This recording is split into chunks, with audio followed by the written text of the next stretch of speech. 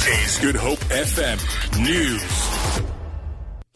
An infant has died and one other person injured in a shack fire at the Bloekombos informal settlement near Kraaifontein. Fire and rescue spokesperson Theo Lane says the cause of the fire is being investigated. We had one structure, informal structure, that was destroyed. It left one infant, age unknown at this stage, with fatal burns. One adult female, believed to be the mother of the infant, with burn wounds. She was treated on the scene and taken by ambulance to hospital. 3 other people were left displaced. The University of Cape Town has suspended classes until Sunday. In a statement on their website, UCT said all libraries, including study areas, will be closed. Students are expected to march to Parliament later today against an 8% cap on fee hikes for next year. A UCT student, Mickey Moyo. In our lifetime, if not now, we are calling for free education. So we are mobilizing the whole of Western Cape to go to Parliament, which is a strategic point, because we're making a national statement by saying, hey, what happened last year will happen again until we get a clear direction on when fees will fall, how they will fall, and what do we do in the intermediate phase.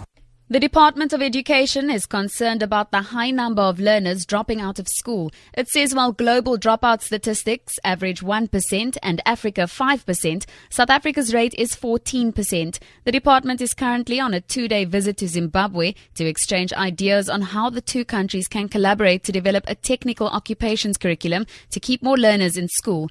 Basic Education Minister Angie Moshecha.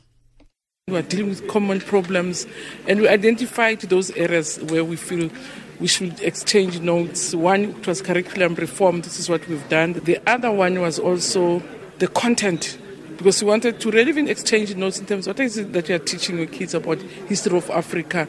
What we had realized in our interactions, not only with the Minister of Zimbabwe, but with the ministers of SADC.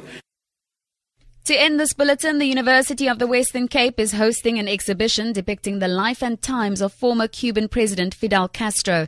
Photos of the global political figure and revolutionary line the walls at UWC.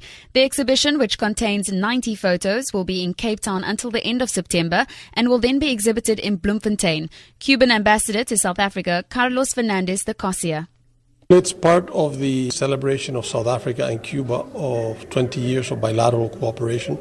And because Fidel has turned 90 this year, and he has played such a role in the relationship between Cuba and South Africa, Friends of Cuba Society thought that it was important to be part of this celebration in South Africa. We're very happy that South Africans want to celebrate Fidel's 90th anniversary and to celebrate with us our remarkable relationship between Cuba and South Africa.